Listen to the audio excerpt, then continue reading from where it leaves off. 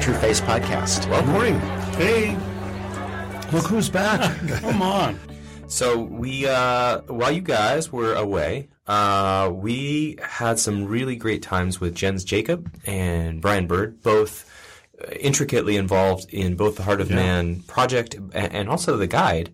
And we were walking through different portions. The last time we were talking about the cave, Brian Bird was talking to us about how we have this like enigma code breaker of taking away Satan's best enemy of shame through what we're doing in this film. And of course, that would be the very thing that would lead you to the next portion of the guide, which is the feast. Being together. The whole reason that you want to be released is to be released into something. This is that something. So I was thinking, David, either you or John might want to read the songs and the stories, telling the songs, singing the songs, and telling the stories. So I'll read this first one, and then we'll close it out. Maybe John can read that last one in there. Absolutely. Okay. Yeah. So on page 101 of the guide, it says, singing songs and telling stories. To give love that can be trusted is the end goal of receiving love. This is where life gets worth living. It jumpstarts one of the most profoundly beautiful and miraculous chain reactions anyone gets to witness in this lifetime. Closed, broken, bluffing men and women come squinting out of the dark corners and into the light, singing songs and telling stories they didn't know were in them. They begin to feel alive, secure in his embrace, seeing the world for the first time in full color. Each becomes real, safe, creative, and unimpeachable. Almost involuntarily, they begin to offer to tell all around them a love as rich and freeing as what they are taking in. Slowly, almost imperceptibly, that miraculous world where we were best known returns. Only now, even more beautiful. Hurt is transformed into relationships of trusted love. There is unspoken permission for others to tell hard truth, even clumsily expressed. Wow. Amen several times. What do you think? I love the sense of what's written here. The freedom to tell my story. To be at a place that's so safe that I have the freedom to tell my story and actually want to tell my story. Yeah. Oh, wow. I think it goes back to one of the questions in the guide, is that, what do you feel like when you've been away from the feast, from the table for a while, and you come back? And I imagine there's all kind of conflicted emotions. You want to tell the story, but you don't necessarily because you haven't been there for a while. And you don't know, you're not so sure of yourself. You're not, so there must have been a reason you left before, and now that you're coming back, you're testing the waters a little bit to just see, is this really the safe place that I hope it will become? And a lot of us know that safe place exists. It's undeniable that we've experienced it. Somehow after that happens, for me personally, I wonder if I've lost a step in being able to be part of that. And so I need others to take me by the hand and remind me, no, this room is fully yours. And there's a door with your name on it. And that's one of the great gifts of the people in the room of grace is on this journey to be able to say, we all have been out there. We all tested it and found our best efforts wanting. So that's a beautiful statement you're saying, Bruce. Yeah, I think this feast is akin, in the Heart of Man, is akin to the Room of Grace in The Cure. Yes. And when we first approach the Room of Grace or the feast, it feels like it's a place where no longer do I get hurt. Nobody hurts anybody. It's all clean. The food is fantastic, and my life is just going to be like the food.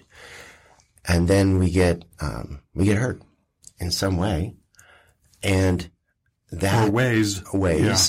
Yeah. And then that hurt kind of triggers the shame, and we have an opportunity to either stay at the feast and work it out, or that shame triggers us to another cliff experience. Yeah. And so I think, when you've done that a few hundred times, you end up coming back to the feast wanting to tell stories, sing songs, and not sure always that I know the way to get back. What a great gift when you do share that, when you do tell that, and you are welcomed back as though you've been singing every night. Yeah. Is the great gift we get to give in this community. Yeah. There's a kindness when you've been welcomed back a few times that you get to have in welcoming others back and not playing that game of, oh, I know what it's like. I have all the understanding. You understand that the complexities of shame are everyone's own individual story, even if you've felt, that phenomenon, that each recipe is a little different. And there is a wonder to understanding completely and knowing you don't understand it all and accepting them back to their full place, that maybe, I don't know, maybe can only happen when you've been welcomed back a few times yourself. And obviously you were welcomed in the first place by Jesus, given that opportunity. And maybe that's the only time some of us need, but certainly not me. Yeah, yeah. This that we're describing, because we found each other, all four of us have experienced in a number of times. And it never ceases to surprise me on any level how many have not experienced this. They don't know the feast table. They wouldn't be able to say, I've ever been there. Yeah. And I just want us to keep that in front of us. This is not an utopian state. This is a life that we can live. I want this film to be able to reach those kind of people you just talked about, who have never been able somehow to experience the feast. And also this film and this guide to be used by people probably listening to the podcast who have friends like that. Yes. Who they can invite into the feast, maybe for the first time, like you say. Yeah. In the moments when we're at the feast and we're singing, we're experiencing joy. Mm-hmm. And that loss of joy is a profound reality when we're not there. And we've said many, many, many times over many years, one of the enemy's greatest goals is to rob us of our joy. To rob us of our joy. And even as we think about being at this table, when we're there, to be a source of encouragement, to allow the other person to experience their joy, to experience their joy. That to me is just a incredible gift that we get to experience when we're in those relationships where what we're describing here is really happening. I think we ought to write to this if we haven't already, but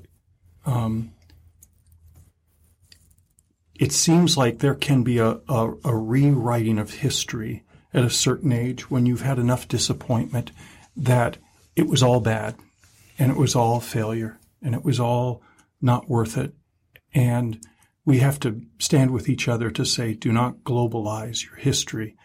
God has done remarkably beautifully along the way, even if it hasn't ended up in this season the way you thought it was going to. I think that is I know that in organizations, ministries, churches, you can feel that and just go, this was all a failure. This was all, and you never get to go to the feast. You never get to enjoy the feast. And God says, wait, I'm going to show you history when you get here that you have forgotten or devalued, and it is spectacular. Enjoy this feast. Play, laugh, sing, hold each other, because I have done it in you. Christ in you sources of that joy as well, and that correct history is to, again, look at the face of the Father and just take time to absorb that and listen to what he would be saying to you. You know, what is his expression saying to you? Who does he say you are? Amen. And it's part of the joy that sometimes I experience vicariously, because joy is contagious, and I watch others at the feast, and I realize, that's for me too. And sometimes it's that really intimate, direct moment where you see the Father's face, you see Jesus, and he embraces you, and he doesn't put his sin between our sin between himself and ourselves. He actually embraces us, loves us, and looks at us the way the Father did in the film, with that intimate love that says, I'm never going to let you go. You're always mine. And I think source of joy. The Father gives that great and perfect gift. We certainly do long to have that experience, and in the end of the guide, we put this Lewis quote in that I think really caps what we're talking about here. Very good. Yeah, it's such a powerful statement. Creatures are not born with desires unless satisfaction for those desires exists. A baby feels hunger, well, there's such a thing as food. A duckling wants to swim, well, there's such a thing as water. Men feel sexual desire. Well, there's such a thing as sex. And if I find myself a desire in myself, which no experience in this world can satisfy, then the most probable explanation is that I was made for another world. If none of my earthly pleasures satisfy it, that does not prove that the universe is a fraud. Probably earthly pleasures were never meant to satisfy it, but only to arouse it, to suggest the real thing. If that's so, I must take care on one hand never to despise or to be unthankful for these earthly blessings, and on the other, never to mistake them for something else of which they are only a kind of copy or echo or mirage. I must keep alive in myself the desire for my true country, which I shall not find till after death. I must never let it get snowed under or turned aside. I must make it the main object of life to press on to that country and to help others do the same. Well, how about an amen on that one? We got lucky. Wow. Every now and then words just kind of lay on each other. Yeah. Put them in a blender. Yeah. Well, we want to remind you and encourage you once again that this gritty and really stunning guide Absolutely is available for groups to experience or for individuals to experience, along with the movie, which you can get on iTunes or get a DVD.